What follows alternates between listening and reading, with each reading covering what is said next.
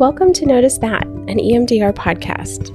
Here, you will find discussion on all things EMDR from EMDRI-approved trainers and consultants, as well as some co-hosts. EMDR is an approach to the entire therapeutic journey, not just reprocessing trauma.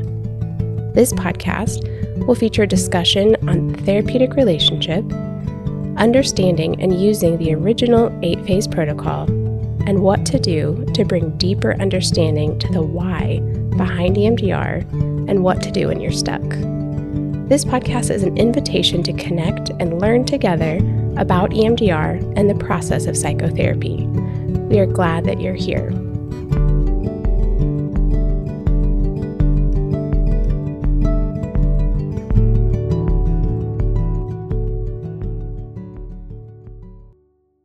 Welcome back to Notice That, an EMDR podcast. Today, I'm here doing an interview with somebody that I'm very excited to talk to. And I think you guys are going to be equally excited because she comes with a particular area of expertise that I know so many of us are interested in and want to know more about. So today we have Katie Asmus with us. She's a psychotherapist in Boulder, Colorado. Is that right? Yes. Welcome, Katie, and thank you so much for being here. Thank you. So good to be here. Thanks for inviting me. Yeah. So Katie is a psychotherapist. Like I said, she's also a mentor and a ceremonialist, which is an excellent word. And I want you to talk more about that. Also a rites of passage guide and a trainer of other therapists. You guys offer a lot of trainings, and I definitely want you to talk about that later, so our listeners know where to find you and what kind of offerings you have. You specialize in somatic therapies, nature-based therapies, and utilize all of that within EMDR. And so I wanted you to come on today specifically to talk about the blend that you do and how all of this informs each other, regardless of which particular modality you're focused on at a given time.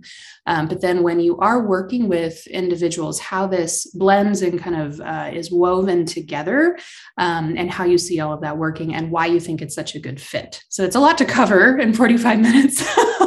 Great. Do my best to not get super excited and talk a whole lot. Our listeners are getting really excited and then, saying way too many words. So mostly, Katie, I want to just listen to you today. And I was curious if you could share with our listeners just about your journey as an individual and as a clinician of how you got to where you are today and where exactly are you today with all of this? Great. Such a big question, right? No. And I really heard your asking about the blend too of the somatic work and the EMDR work. And really my kind of master's level study started in 1997. I moved to Boulder, went to Naropa University, which is a small Buddhist university, and did my master's degree in somatic psychology with an emphasis in dance movement therapy. And a big part of the work that really unfolded during my time in graduate school was that I was studying Peter Levine's work, Somatic Experiencing, which was, he had just come out with Waking the Tiger, I believe his first book in 1997, right when I was in school, which was so impactful on me, his work and philosophy and really looking at the nervous system. And so I was studying all of that, and I was simultaneously working in the wilderness and started seeing people have trauma responses in, educational settings. And in that moment, decided that I just had this passion around really teaching people about trauma from a body-centered perspective, and had this feeling like everybody should know this. Everybody should understand really the wisdom of our body minds and how that wisdom is what originally really saves us in a time of crisis or, a traumatic experience. But it's also then what keeps us stuck in that place, and really knowing that if we understand the pathways and the wisdom, we can essentially tap into those and open them up and help people really move through the process that they didn't get to move through, in the original experience. Yes. And so that from the very beginning of my work has been kind of the essence of what I've seen, what I've kind of move toward what I've taught people about. And then I think it was 2004, I did my first EMDR therapy training. And at that time, there was a level 2 or a level 1 and a level 2. Now that's combined into the full training. And at that time, it was newer. That was a while ago. And there wasn't as much research. So a little bit more controversial at that time. And I took the training and had an amazing experience and amazing somatic experience, emotional experience in the training, and started immediately doing it with my clients.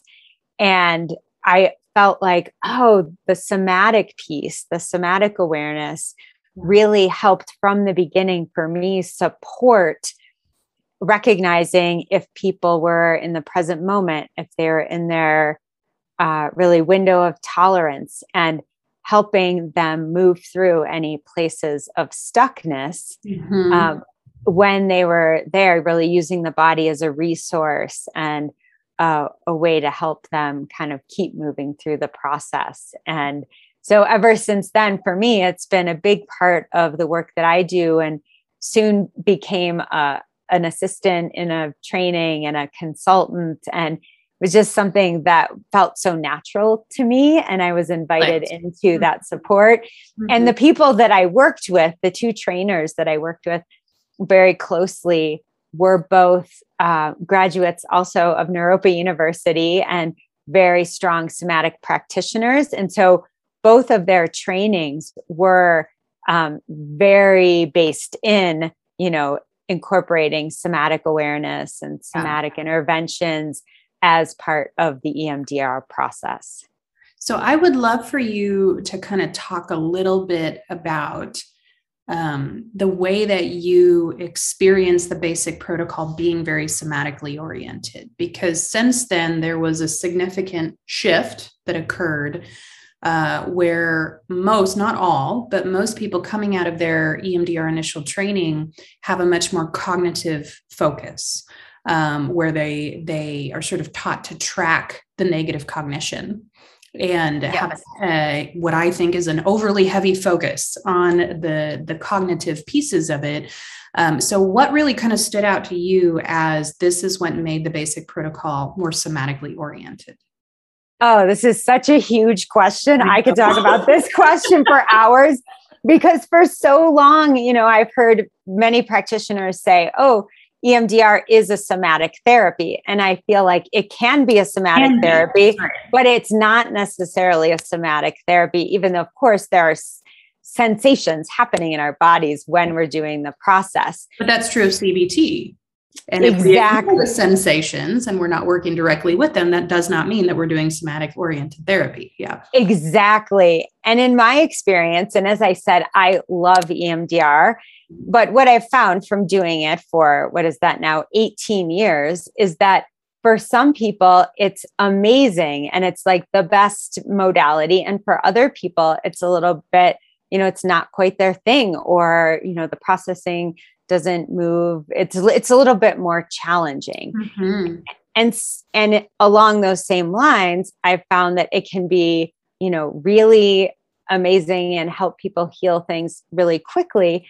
And on another hand, for some people, it's overwhelming and really brings up the trauma too quickly. Yes. And so for me, I think since my training really is in somatic therapy, what that means to me is that everything I do, everything in no matter what other modalities or tools I'm using, I am looking through the lens of body-mind connection and nervous system regulation. And for me, that is my guide around how fast am I going to go? How slow am I going to go? When am I going to pause and resource? When am I going to bring in interweaves of different sorts? Right. And from a somatic therapy perspective, also and EMDR, really the idea is having one foot in the past and one foot in the present. So enough of us is in the present moment to create safety so that we can allow ourselves to feel and express and emote and move through somatically and emotionally the process and the fear that we didn't get to move through at the time of the traumatic incident or the stressful incident. Mm-hmm. And so with that, for me, the body becomes really the anchor in a way that I'm saying, like, can you feel your body? And not only can you feel your body, because when we can feel our body, that signifies we're here in the present moment, Mm-hmm. right? But can you tolerate the Yes. sensation?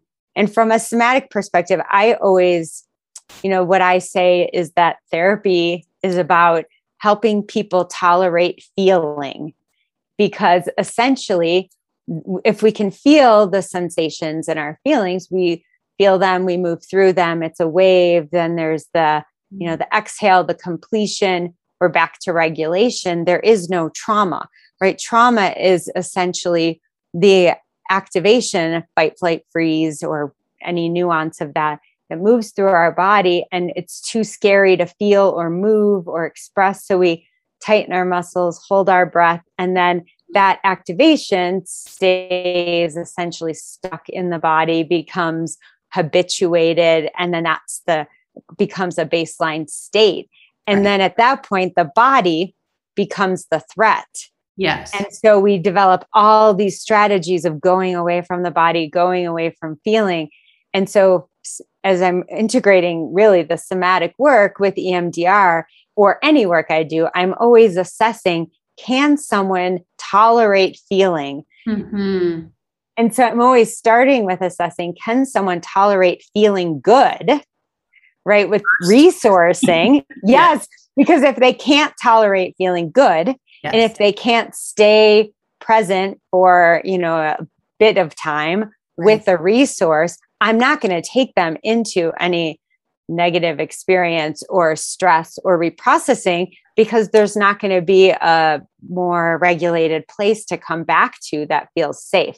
I love that way of understanding the resourcing phase, because most people don't conceptualize resourcing and preparation as our chance to get a window into their nervous system and how much they really are ready for. We see that as, okay, we'll tick these boxes of do calm, safe place, do container, and we're ready to go, as opposed to what can they tolerate feeling? How much can they tolerate? And if they can't, then what does it mean to back up even further and slowly titrate them into a place where they can actually tolerate some affect in their body?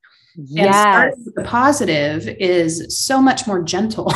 Yes. And so much less traumatizing. But even then, we have a lot of people that cannot tolerate the positive affect. Exactly. And we talk a lot about neutrality resourcing. What we do when they can't tolerate the good stuff, that's the point where I think people get tempted to say, well, EMDR just won't work for them. Right. We got to bail, right? Because the very first step of the basic protocol didn't work for them. And so we are out of options, basically. But this way of understanding resourcing says, no, we just got to go slower and have a kind of a -1 step rather than a +1 step. And that's the reason, what you're saying is, why do we need to do it that way? And what's all that valuable information that lies in that phase if we take our time with it and know what we're looking for? Yes. Oh my gosh. So I co-developed a whole continuing ed advanced course with, this was half the course with Barb Mayberger at the Mayberger Institute on working with complex PTSD and finding alternatives to safe place. And how do you do that or calm place when somebody, can't find that? Yeah. And we always talked about that, right? This phase might be a year, might be a year to develop the capacity to stay present with a sensation and to start with a positive sensation, which is complex. And, the same part of the brain that registers pain registers pleasure. So as we grow tolerance for people to stay present with a pleasurable sensation, we are simultaneously allowing people to begin to connect in with, feeling and trusting their own bodies, trusting their capacity to feel a sensation, which is also simultaneously growing capacity to feel something that's more distressing. And so one of the fundamental principles in any kind of somatic work is the idea of interoception, right? Being able to be aware of what in the world is going on in here. And we spend a lot of time in our trainings talking about that cycle of story and state, and how many problems come out of stories that we create in response to what we're feeling that are not actually rooted in a true awareness, but just are quick reactions to try to make the feeling go away. And so what you're talking about is the parts of our brains that can hold interoception and really go slow, that can grow, right? Yes. We've been avoiding interoceptive awareness our entire lives for very good reasons due to trauma. That is a very atrophied and underutilized part of us. And so this way of working with the positive begins to increase their interoceptive capacity so that they're not launching into story the minute they have a sensation and trying to bail out of the feeling, which when we get into, the reprocessing phases of EMDR, if they can't stay with the sensation without moving quickly into a story to just try to slap a Band-Aid on it, we see clients like pull themselves into cognition, and we're like, wait a second, that doesn't match, or that didn't help at all. That has to do with their lack of tolerance to feeling that sensation and going slow and letting the true story emerge. Yeah. Yes. Oh, and then from a contemplative psychotherapy perspective, this is where mindfulness comes in, right? Which is also that process you're describing is developing our witness capacity and our capacity to see, to name, to be with, versus to go into the habit of the management, essentially. Right. And easy labeling. Yeah. Yeah. Yes. I feel like there's a whole training that could be done like just in that little segment of stuff. Yes. It's so true. It also, I feel like you and I could, I'm sure, talk for weeks about this here. Yes. That there's something you just said, which is, I often say to clients and practitioners that, it's the feeling, like you were speaking to, where, it's like we're having this feeling, and then we start looking around the world to look for it's like, why do I feel this way? Oh, because you're looking at me that way. Right. Oh, because this happened. Oh, and that if we try to manage out there, it's not going to actually make any change. I feel like what we need to change. That's right. You're describing like society's struggle right now. Like, well, everybody sit, looking out and just sit with sensation. Like, can we sit with our own fear and honor what is there? Because, oh my gosh, there's so much there for very good reasons. And collectively, our interoceptive tolerance is just struggling for obvious reasons. And I feel like so much of the reason why mindfulness is expanding really quickly and people feel such a draw to it is because intuitively we can feel like we don't know how to do that. We have no kind of rootedness in early life in our culture of how to sit still with sensation without moving into society story, right? Or culture story too quickly. Yes. And I mean, we're probably a similar age here. And I feel like over the last couple decades, with the, explosion of technology the immediate, quick fix at any moment, our brains and our nervous systems have become wired in a particular way where it's like if our computer click takes more than 1.5 seconds, we start, getting anxious or something.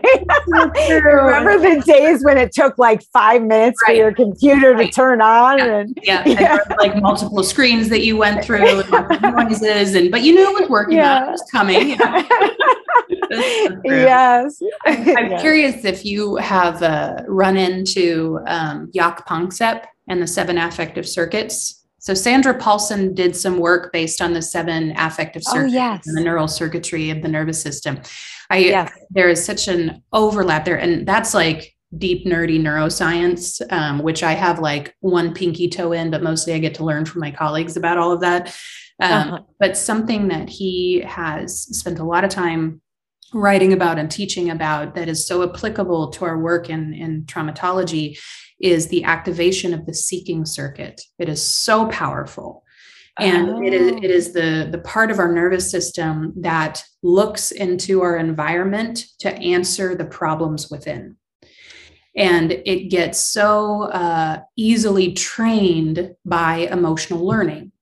And the underpinnings of memory reconsolidation is emotional learning. And that's always what we're working with in EMDR. And I wish that as therapists, we had more awareness of how powerful that seeking circuit is, because we see it in our clients all the time.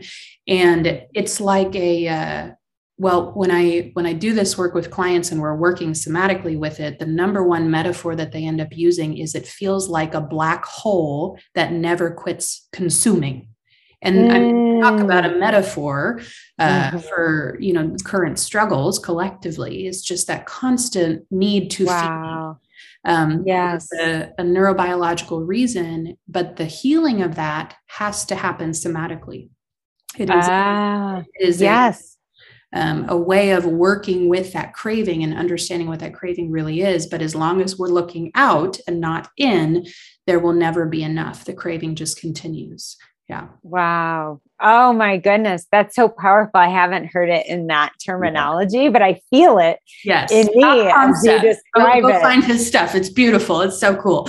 Yeah. Great. And I just, my brain goes to attachment theory too, and that connection with that. That's what it's for. Yes. We need to be able to seek into our environment, to make noise, to get our needs met, to move towards when we're, infants. And that's exactly what it was supposed to be. And yet when the satiation did not come in the way that it needed to because of attachment rupture, that seeking circuit basically never gets soothed and just is on all the time. And we see so many symptoms due to that. Yeah. Yes, absolutely. Mm-hmm. Wow. Anyway, I feel like I derailed us just slightly. That was great. So good. Important little tidbit. So yes, absolutely. Absolutely. Yeah. So I would love for you to, because I'm conscious of time and want to make sure that we, talk about things that I know our listeners will be curious about. I'm wondering if you can kind of talk about what does the integration actually look like in sessions with your clients? Like when you're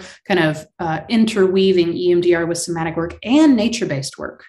All of that is like weaving together, because that's just pure magic. Yes. What does that look like in your practice? Oh my gosh. Well, the piece about somatic and EMDR is so big that it's like, I don't even know what it would mean not to weave the two together. But like I said before, I think part of that is really always looking through those eyes of what's happening in the body, using that as part of my assessment, looking at how present is the client in this moment, are they here and now? Are they regulated? What's happening with their nervous system, which is influencing every decision that I make, essentially. And then I think, I incorporate somatic awareness throughout everything. And part of that is asking, what are you noticing? Or what are you noticing in your body is part of my assessment around, can they even feel it? Right. Are they here? Often I'll use somatic awareness as an anchor to help people stay more present, as opposed to go off into the story or go into the fear. And I'll have people use their breath and breathe into, whether it's somewhere that feels good, that can be a resource that can help to register a sense of a little bit more safety, or if there's some emotion that's moving and there's some fear, to be with that. I might have them actually just breathe into that and do kind of a shorter set and have them really notice that as they focus on the sensation versus the story or the imagery, then it can start to shift and there's some relief and some even sense of empowerment with that. There's Do you make that explicit for the client? Like, will you verbally observe to them, notice how it's different to be with sensation rather than be with thought or story? I don't think I say it in that way, but I think I'm always listening for what are the strengthened channels that the client's processing through, right? So I often on the check-ins will say, what are you noticing now? And then, some people will primarily lean toward image. Others will primarily lead toward sensation, others story. And so if their primary channel is not somatic, often I'll just say, and what are you noticing in your body? And then typically I'm not necessarily bringing attention to it unless I feel like it's going to help in terms of keeping them more present or bringing in an interweave that might help them keep moving. So more if I feel them sort of maybe like getting overwhelmed with the story or overwhelmed with the emotion, I might bring them back to the sensation as a way to, it's like name it to tame it. When we name it, it can feel a little bit more tolerable. And then again, having that be a focus, because like feeling my solar plexus without going into the story of what's happening can again, just sort of be a bit of it's not containing, but it's helping someone again, tolerate, be in the moment and watch that this isn't permanent, that their system can move through it while giving a little bit of a break from, primarily focusing on the image or the emotion, which if that's something that's overwhelming. So more I'll bring it. Or if I'm like, I don't think this is actually processing, like they're kind of going from story to story or image to image, I'll say, let's actually, for this round, I want you to, tell me, what do you feel in your body? For this round, let's just breathe into that and see what happens there. And I'll typically do a shorter set, and then they'll get a little bit of movement and some relief. And often that will kind of move things along, like allow it to kind of keep processing a little bit more. Yeah. I like that a lot. I think, that just so highlights that so much of the time, the meaning that we make of the sensation is so much more distressing than the sensation itself. And that way of kind of titrating for them, like staying with the sensation and not trying to engage with the sensation, the emotion, and the story all at once, but just choosing the one, which at the end of the day is really the one that needs to shift by working there and giving them, I think it is a little bit of containment from the invasion of the story. And staying within that way helps things shift, but also keeps it more tolerable and gentle for them, and is such a reversal of the phobia of affect. And I think sets them up to kind of discover really naturally, oh, this works better. When I engage with body and can stick with the sensation, I get relief. Rather than kind of spinning out into story and actually kind of working up the intensity of it even more. Because I do think there's a weird cultural thing in therapy where people expect that it has to hurt really bad in order to heal. Which I think there's a lot of reasons why that's in our culture, because it's kind of everywhere. So why wouldn't it be in therapy as well? Exactly. And so this way is kind of healing on multiple levels and giving a little bit of training of a new way to work with themselves and a new way to engage with the trauma healing. I love that. Yes. And I'll probably open up a little can of worms here as I say this, but so I developed a pendulation model with EMDR that was also another part of this complex PTSD course that we created. And so what I do, honestly, now with all my clients, I first just started doing this with people with complex PTSD, pendulating almost every other set between a resource and the processing of this. Of the stress and trauma. And so I started doing it with my complex PTSD clients. And then I started doing it with my clients that didn't have complex PTSD. And many of them were like, thank you. Oh my gosh, so thank you. Nicer. That I don't feel is like wiped out at the end. And so I started realizing, oh, this is really helpful. And when you bring in resource, it actually creates more safety in the system and trust. And it, in fact, allows the processing to happen sometimes even more quickly. And so with that, commonly the resources that I use are somatic resources. And one of the ones that I use with a lot of people, in the middle of the session, if it's getting a little bit too much, or almost always at the end of the session, is just to ask people to move their joints.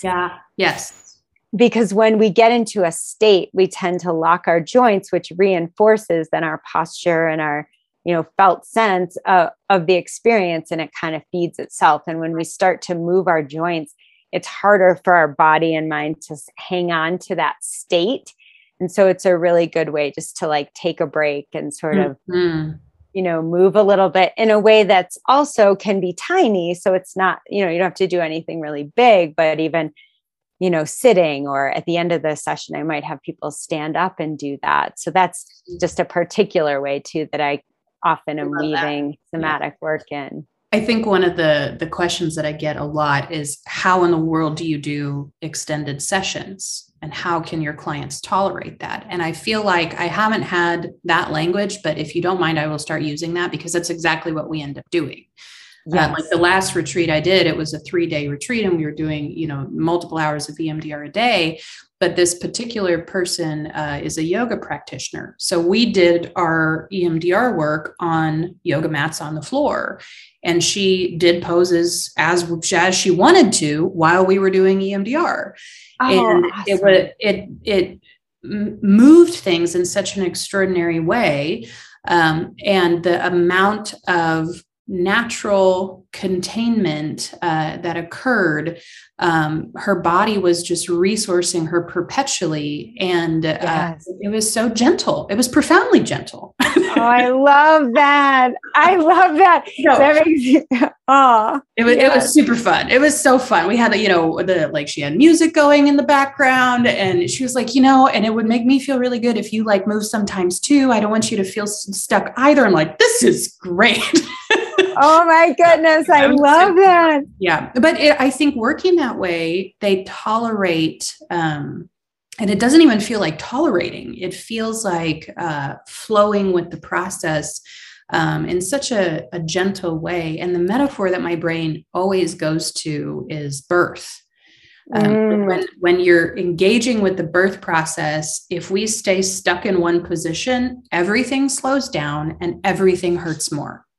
But if we can move and keep our body in motion and relaxed, because motion and relaxation often occur together, contrary to usual belief, right? There's a kind of active relaxation that we can engage in. And when we're in the birth process, if we can do that, it is so much more gentle. Injury is less, birth is faster, like everything goes better. And so for women that have that lived experience, I often use that analogy because it just resonates really deeply with our body of like, oh yeah, don't make me hold still, please.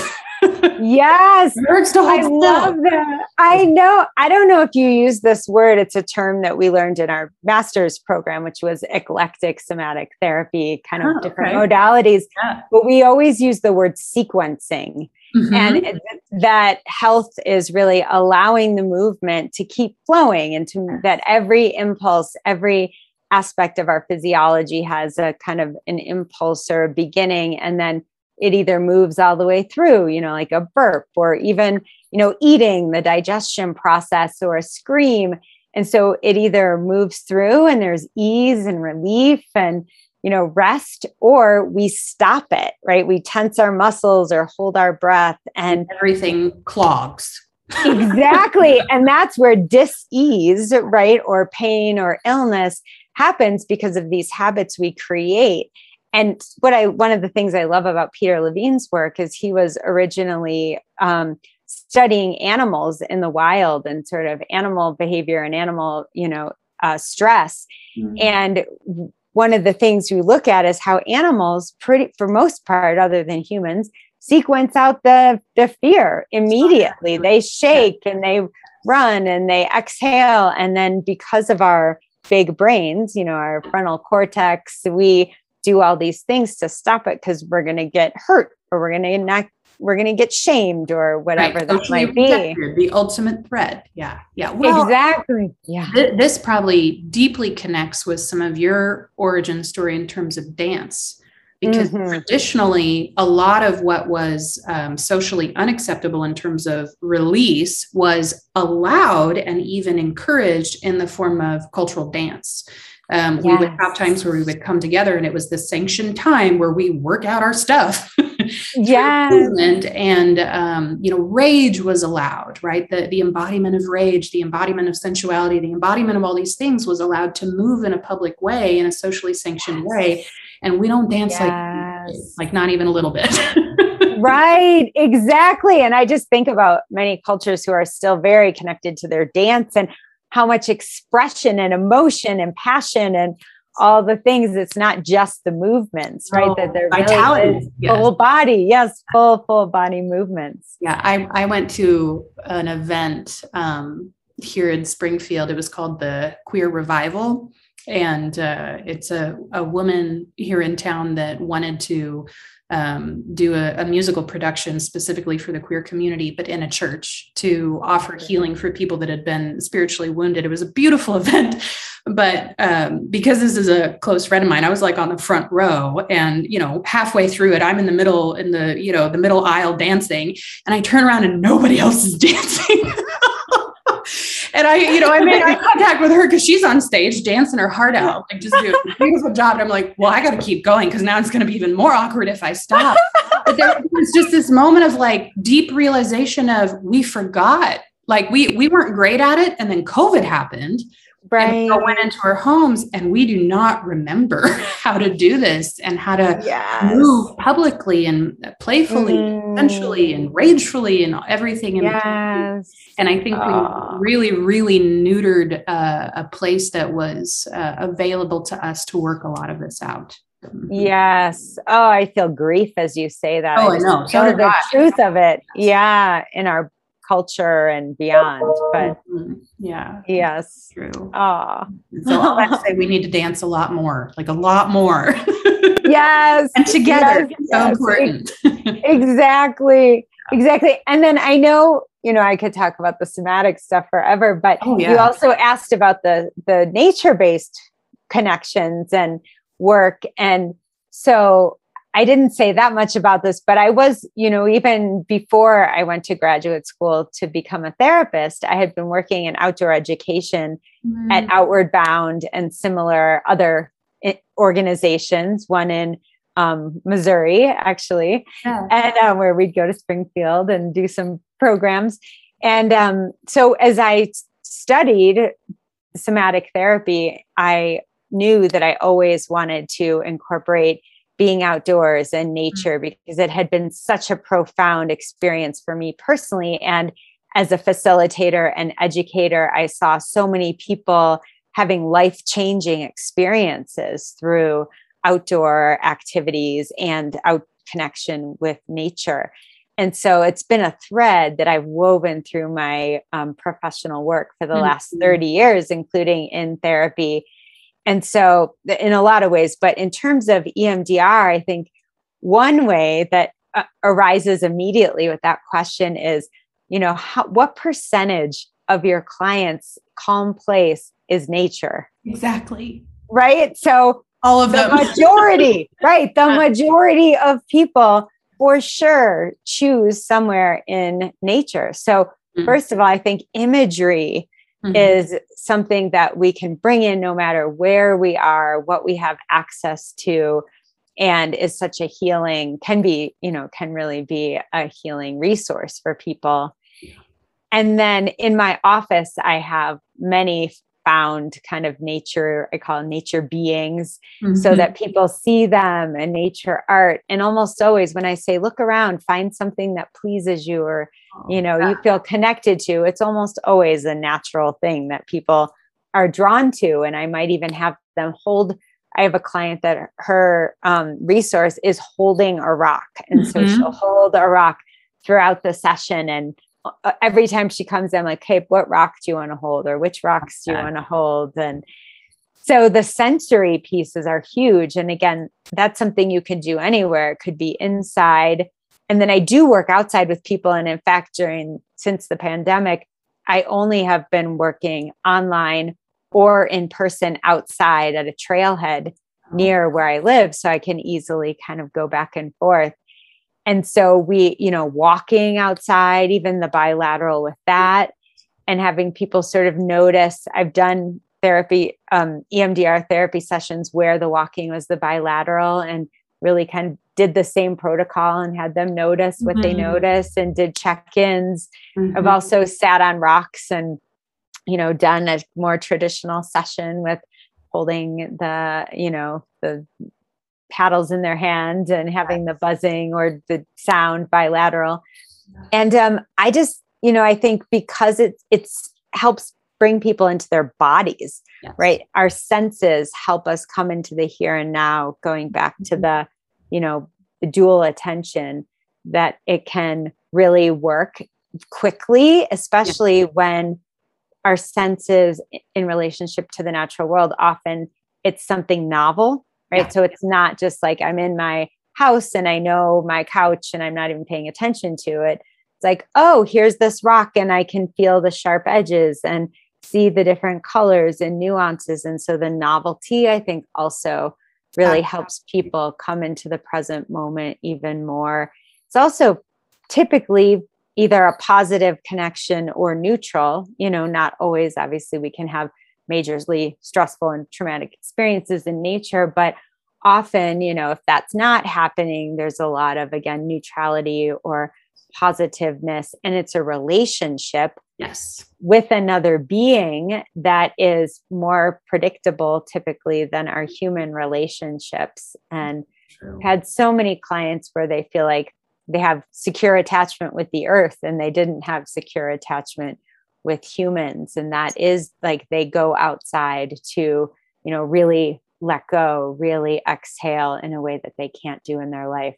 So we just there's so many ways to, I think, weave that together, both in the session, inside, outside, and, or, as like homework for people to go do that on their own. Yeah. Well, and I think it's so validating to our clients, well, to us too, but to share it with our clients that the relationship that they experience with nature is neurobiologically true. In the same way that we experience co-regulation with other human beings, we experience that with nature in a way that we can't experience it with man-made objects.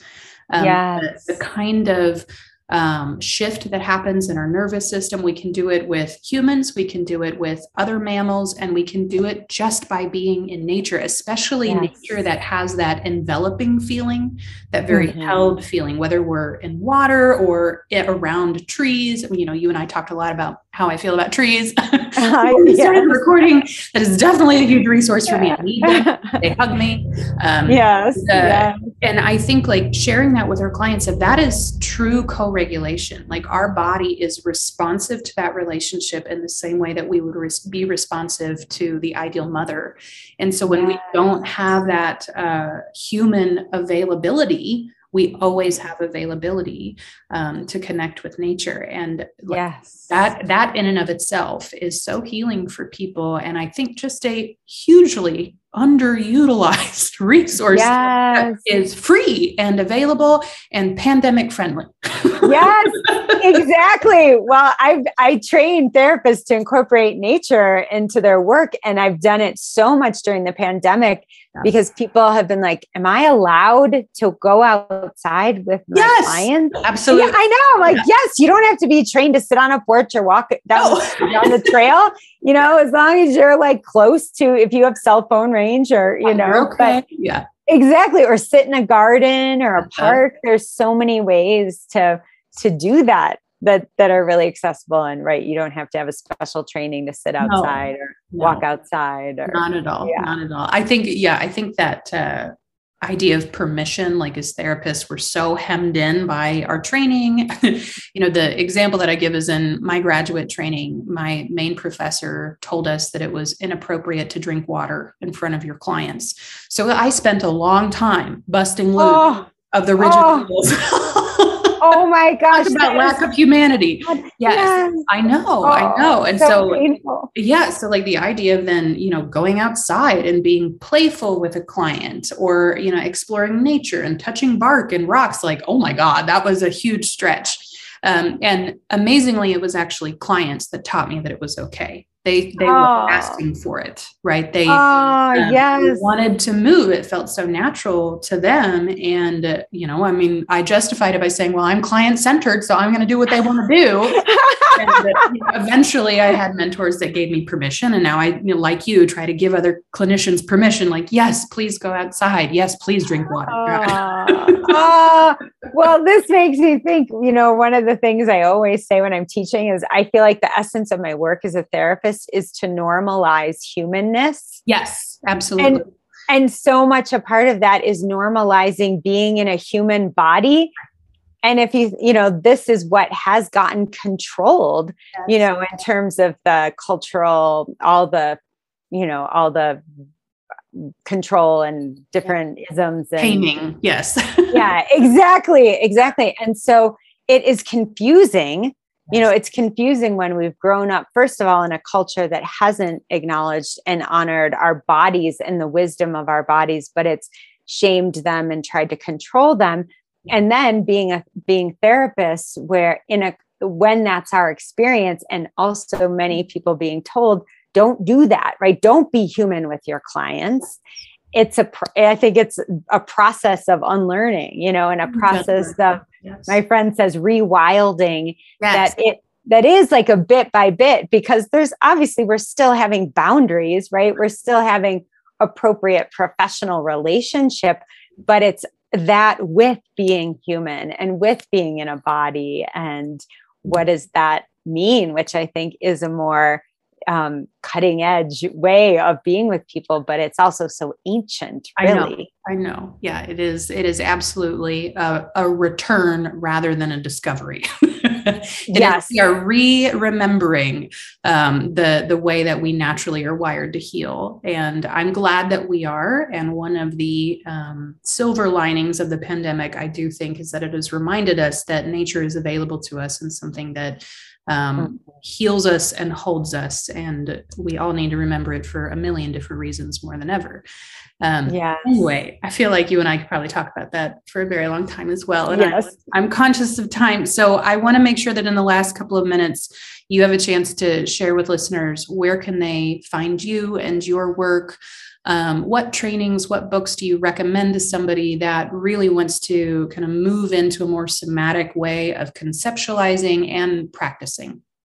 Oh, great. So my business is Somatic Wilderness Therapy Institute, and the website's wildernessTherapyInstitute.com. And we have a wide variety of trainings. I do a 9-month somatic trauma training, which is now online. So people can attend from anywhere, which went online during the pandemic. And I have been blown away by the capacity to do somatic work online and learn somatic work online. And it's highly experiential. So that's really my baby that I've been doing for, it was my thesis work that evolved over time. And so I've been training people for 22 years now in this. Amazing. Yeah. And then I have a wide variety of nature-based courses for therapists online, an 8-week course. And then I have this year 4 in-person 5-day courses that are all outside on the land, mostly in Colorado. I have one in Texas I'm going to be doing. Very cool. And and then a ceremony and rites of passage training. Which I'm doing. So excited. Yes, I know. I'm so excited that you're doing it as well. And there's a lot of therapists in there. It's not only therapists, it's for therapists and healers, but it's really looking at how do we really bring in honoring and the sacred and marking our big transitions in that way into the therapeutic process. So that's kind of an overview of trainings that I do. Yeah.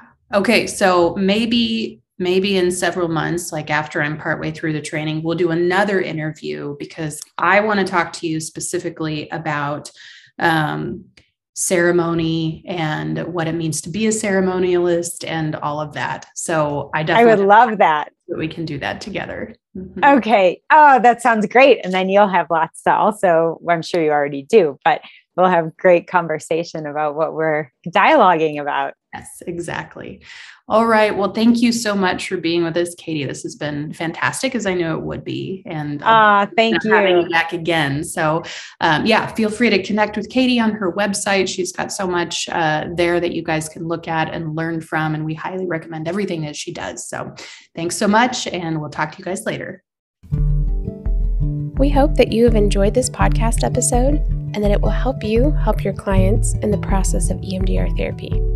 If you are curious to learn more about something that you've heard today, check out our website at www.beyondhealingcenter.com and go to the Trainings tab for more information on our upcoming EMDR and case conceptualization trainings. You can also contact us by emailing trainings@beyondhealingcenter.com. If you want to stay connected, please subscribe to this podcast for more episodes, leave us a review, and follow us on social media by searching Notice That Podcast.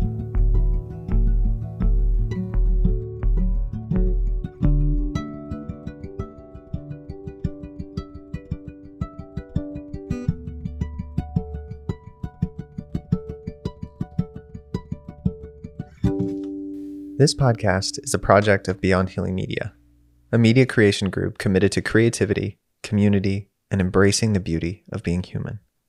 If you like this podcast, you might also like the other podcasts of Beyond Healing Media.